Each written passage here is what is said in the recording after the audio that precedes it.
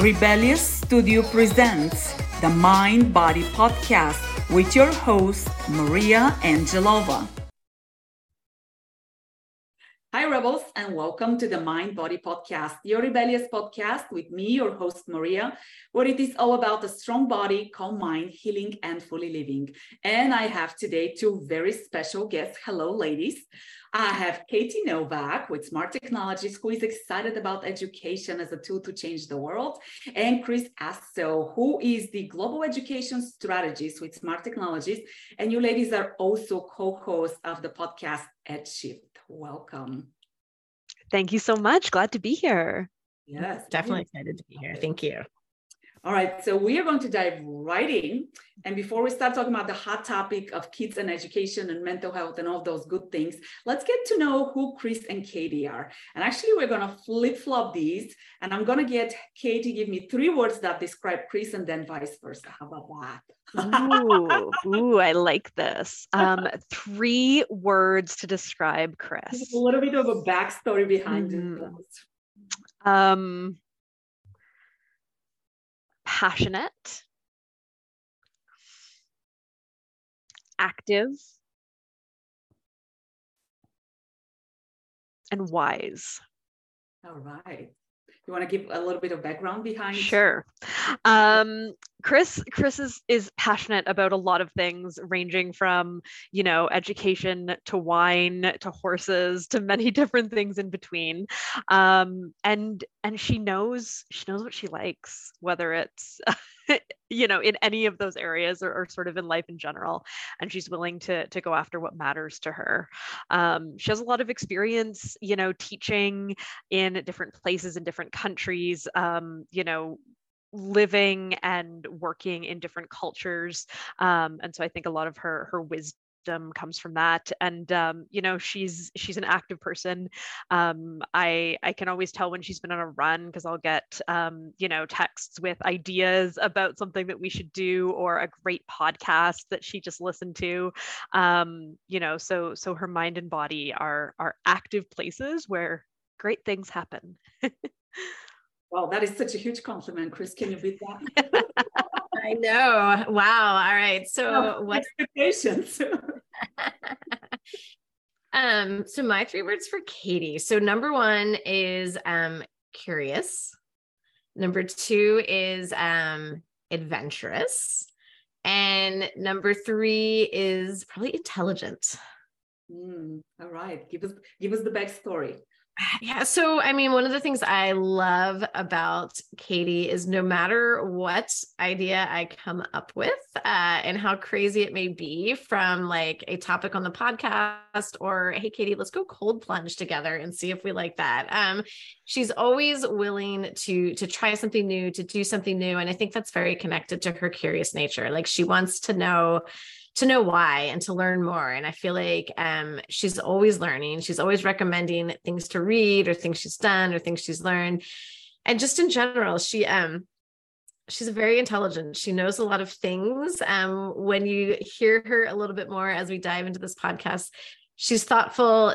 Her mind is connected. There's just a web of things in there. And she pulls in so many different areas of life experience, both indoors, outdoors, when it comes to education, when it comes to people. And I think that just all comes together to make her the kind of person that you really want to sit down and have a glass of wine with, because she's got a lot of interesting things to share. All right. So we need to have wine after the podcast. I like that idea. Well, a word that is kind of common to what you both mentioned is the curious, the open-minded, the travel. Let's talk about that in the context of education and kids. I would love to hear your thoughts of how you guys are probably younger than I am, but things are different than when I grew up, and the way education was back then and the way education is today. And from where I sit and from what I see, I have a teenager, 13-year-old now.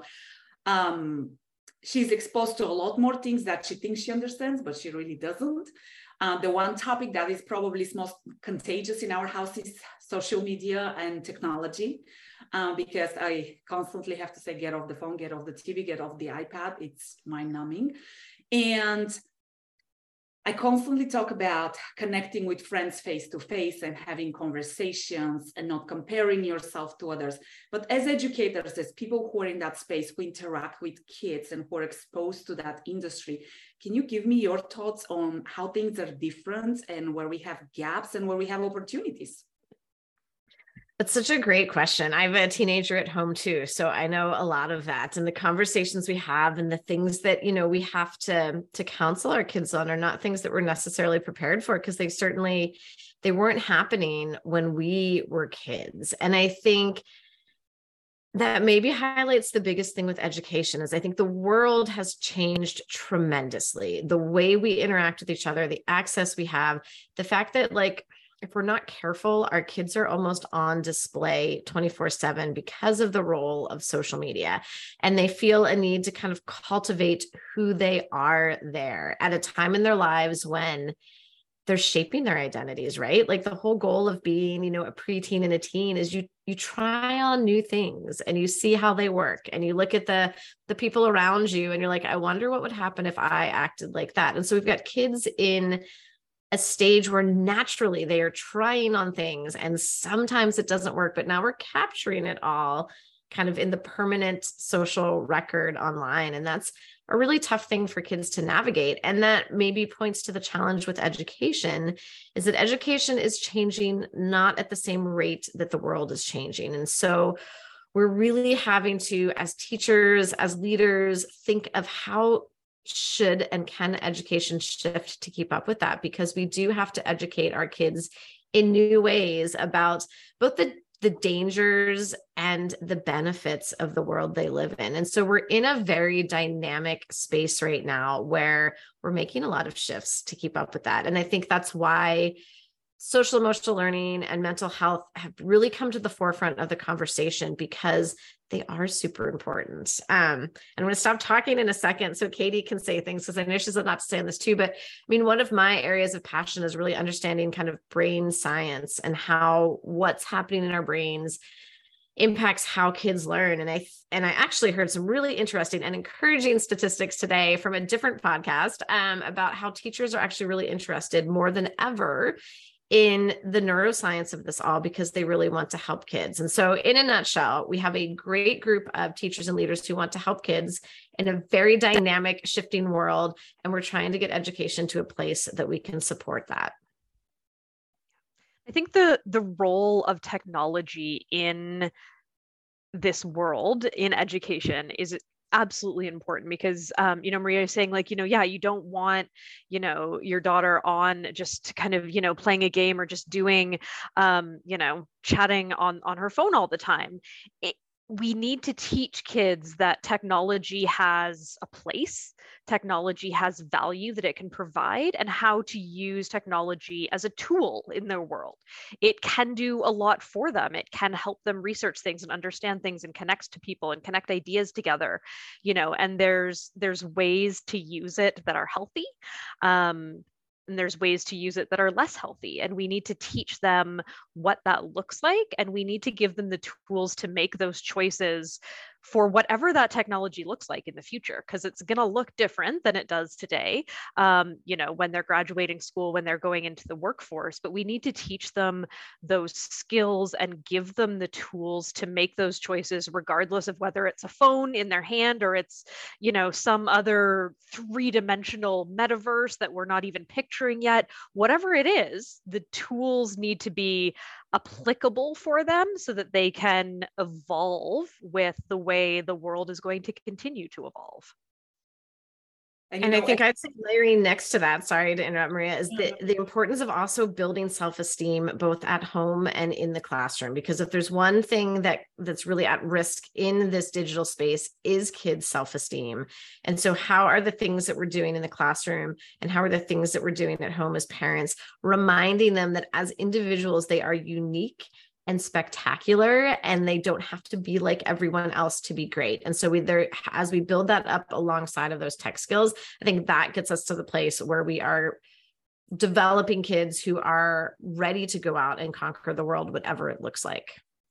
And that's a great point that I'm actually going to pivot to that, Kris, because I was just going to say that I'm glad that at my time there was social media, no recording, you know, everything is on camera. I mean, videos, photos. And like, I constantly talk to my daughter, be careful what you send because it's in the cloud. So you think you're going to delete it, but you're really not deleting it, right?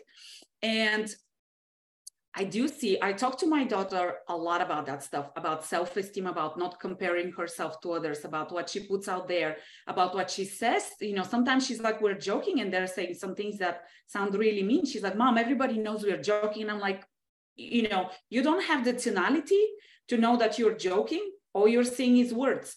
And the way the tonality and the gesture, you know, can change the context of something. But these are all things that we talk about. But I don't think all of her peers have that level of support and that level of guidance. And I personally have spoken to some of her friends who are struggling with like, well, I don't have that. Well, I'm not like that. And who are really being impacted mentally because they're trying to be somebody who they're not so that they can fit in a group or they can behave like somebody who is popular in their perspective. And I think that becomes a really scary place from a mental aspect perspective. Any thoughts about that or anything that parents can do to other than talk to their kids? Because that's my biggest tool that I've got. I mean, you're spot on. And I think you've called out, you know, a really important piece because in this world of technology and where our kids are very comfortable not talking as in words in a conversation face to face, right? Like there's this whole new language that sometimes I admit is very foreign to me with emojis and text and all of that. And, you know, my daughter and I have the same conversations about, you know, what she's doing, what she's experiencing, and she sees her friends who are struggling. And I think the thing that we need to talk about with our kids is we need to talk to them all the time about everything, like, you know, making that space, because when we grew up, you'd come home and it was quiet in a way, right? Like all of the noise and all of the drama and all of the need to prove yourself as, you know, a teenager at school was gone. You could shut it off because we were very disconnected in a different way from the world. And our kids don't have that privilege. And so how do we talk to them and how do we encourage them to recognize and talk to their peers? So a lot of times my daughter and I have conversations about, you know, hey, why do you think that some of these behaviors are happening? Like, what, if you could put yourself in your friend's shoes, what do you think is going on? And if that were you, what would you want your friends to do to you? And then doing a lot of modeling and just got a lot of explicit practice of like, these are things you can say, these are things you can do. Let's play around with them and see what feels right. But just making sure kids understand that, you know, most barriers can be broken down with a conversation, and to be brave and to be kind in a world where there's so many other options. Like what is the thing that you can do? And I think as teachers too, modeling that and remembering that, like we definitely need to lean into kindness and to boundaries. I think that's another thing that we need to really teach our kids about is like, you know what? You can say no, you can turn things off. Like, how do you do that? And what are the words that we need to practice to make sure you feel comfortable doing that? And then when do you know when it's time to just call an adult and say, I can't deal with this anymore? And so I think it does all come down to those conversations. The more often we can have authentic conversations with kids, the better prepared they are to deal with some of these really hard things that they're facing. Completely agree. And it's so affirmative for me to hear you say that because yeah, we talk about boundaries. Like sometimes she'll say, my friend keeps complaining about the same thing over and over. And I said, you don't have to respond, right? Just answer one time and then say, I don't wish to talk about this anymore, because she's realizing nothing is changing. But it's uncomfortable because you think, well, if I say no to my friend, is she going to be my friend? They're trying to get that approval and security from their friends as well. So yeah, Katie, do you have anything to add on the... You just, you know, and in listening to what you're saying is like, yeah, there's plenty of us who haven't been teenagers in a really long time that are still working on some of those things. Yeah. And I think that the role of interactions in education spaces and in classrooms, ensuring that there is psychological safety in classrooms is something, you know, that the teachers have to be aware of. They don't have a choice, but, you know, making sure that teachers have the tools to do that. and making sure that things are being done in the classroom in ways that can help build some of that confidence and some of that self-determination by giving students choice, by giving them opportunities to express themselves in whatever ways that they want, can bring in some of that modeling, because students might not have any control over their things outside of the school, outside of the classroom, and so giving them the opportunity to have some semblance of control within the classroom, giving them those choices, that's going to help them build the confidence so that when they need to say no, or when they need to say, hey, stop doing that, or stop saying that, or that's a boundary for me, there's an opportunity for them to actually have the confidence to be able to do that, to say that. So there's an opportunity within classroom spaces to help students get to that point. So I'm going to pivot on what Katie just said. Let's talk quickly about teachers, because from what I see, teachers are very overworked. They're one of the industries with highest burnouts. And I have the privilege of working with some teachers, and there is a lot of admin work that they're trying to stay on top of. On top of that, they themselves are changing with the culture in the schools. Teachers who have been teachers for 20, 30 years, things are very different now than they used to be. And I think sometimes teachers themselves are just trying, honestly, to survive in the classroom. And I think when it gets to like talking about modeling, right? We as parents try to model behavior, and as teachers, same thing. The best way to teach somebody is to model behavior. Any advice or anything that you have seen that successfully works for teachers so that they can be their better, calmer, collected self, so that they can model that for students when they're feeling burned out, overwhelmed, anxious, stressed, and all of that? Any thoughts on that? So Katie, I feel like we can totally talk about a little brain science here.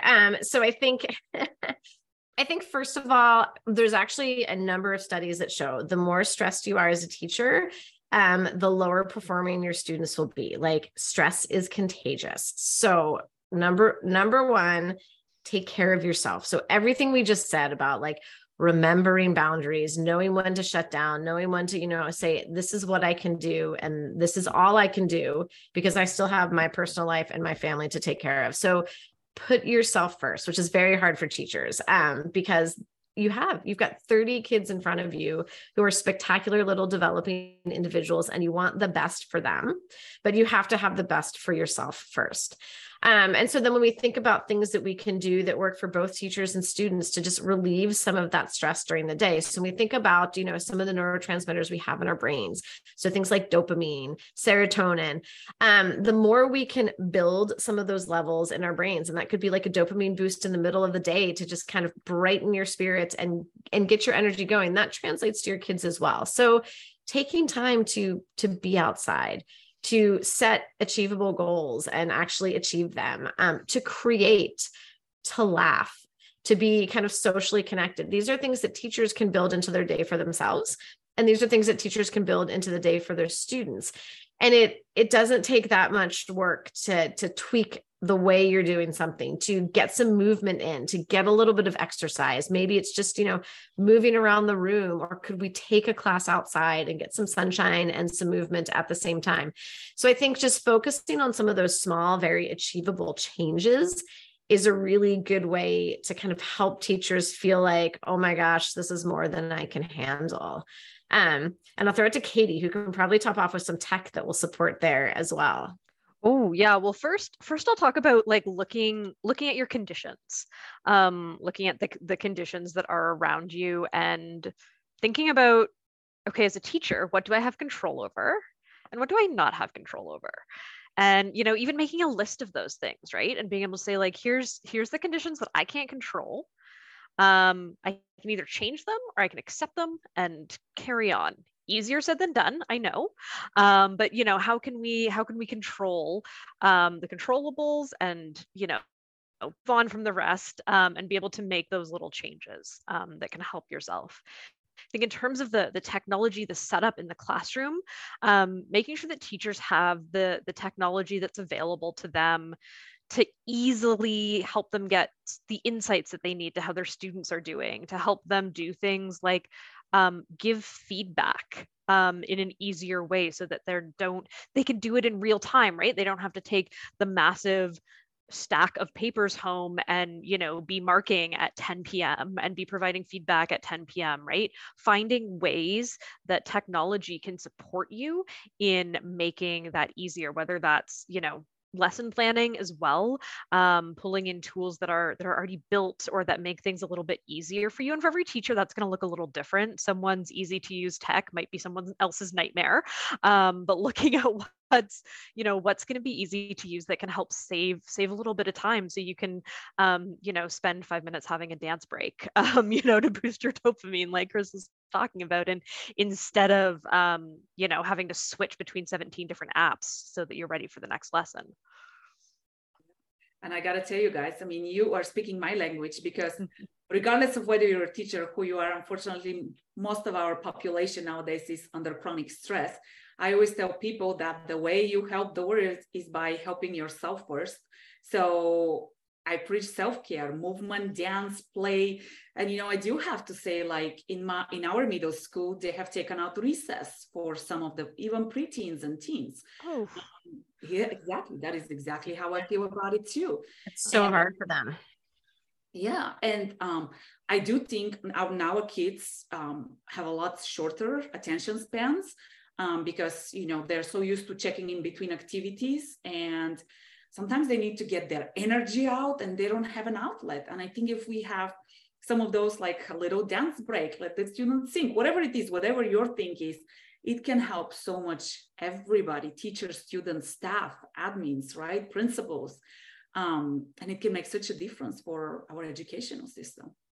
Well, and it even helps with the social media piece as well, right? Because when you confine students and you don't let them talk to each other and you don't give them their recess, they're going to find a way to get those little dopamine surges anyway. And they're going to do it by checking social media. Like scrolling on your phone, unfortunately, is going to feed that same need for that chemical in our brains. And so now you've got kids doing that, on the sly. And so we're encouraging a bad habit, like a slightly dysfunctional way to get a dopamine boost. And we're not engaging our kids in what we're doing. And so finding ways to build in some of these healthy ways to get what we need in the classroom through exercise, movement, connection with others is much better in the long run, and in the short term for achieving what we want in the classroom and setting our kids up to be successful in whatever they want to do next. Yeah. This is such a great conversation, and honestly, we can keep going. Maybe you guys need to come back and have like a episode 2 follow-up conversation. We're in. Great, totally. We could talk about this all day. Yes. For the sake of time, let's go into your favorite quote or piece of advice that you have for teachers, students, parents. Anything that resonates with you.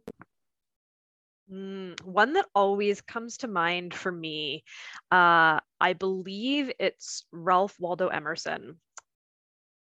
To know that one life has breathed easier because you have lived, that is to have succeeded.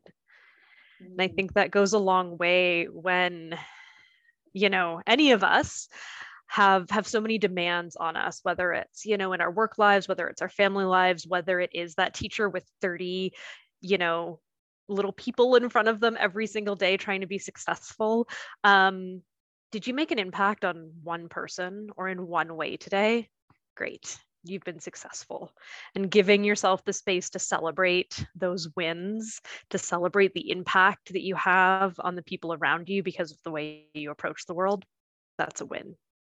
Yeah, fully support that. Celebrate even the wins that seem like they're small. Goes a long way. Kris? Yeah, that was an amazing quote. I'm going to follow up just with a piece of advice that is deeply grounded in science, but smiling really matters. Mirror neurons are a real thing, and you can change the outcome of many situations and many children's days by approaching everything with a genuine smile. Like it changes how people react to you. It changes where they may be.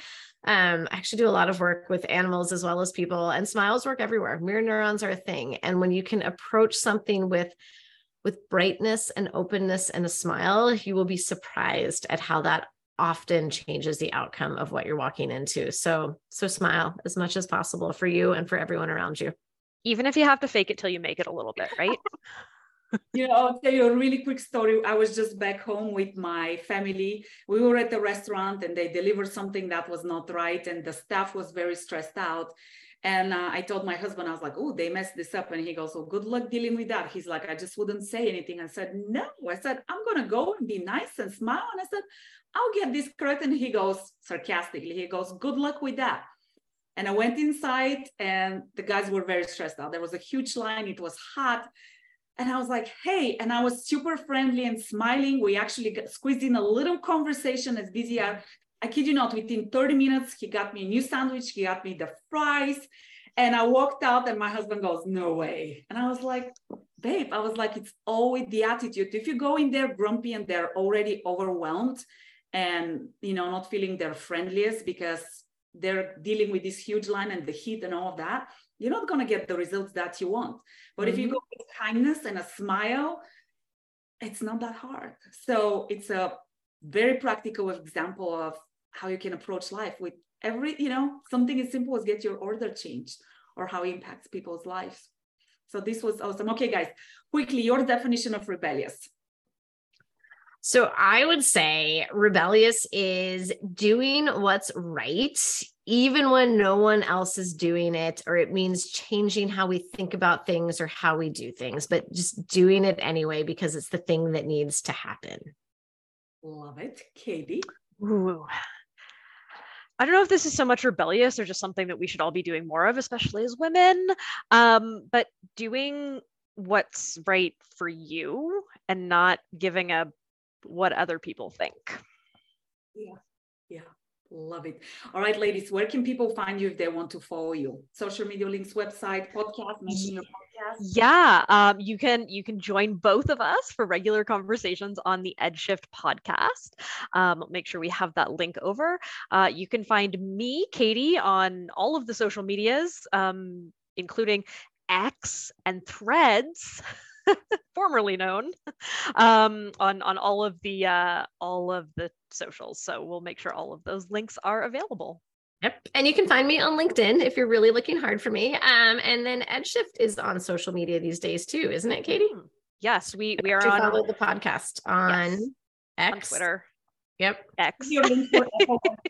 So we'll make sure to include those. Awesome. Awesome. Well, ladies, I am so grateful for your time and your expertise and your great energy. I wish you continued success with all that you do and look forward to staying in touch. And to everybody who checked in today, thank you, Rebels, for listening. Let us know if you have any questions. And of course, make sure to stay rebellious. See you next time. Can't get enough of those rebellious conversations? Do make sure you subscribe, like, and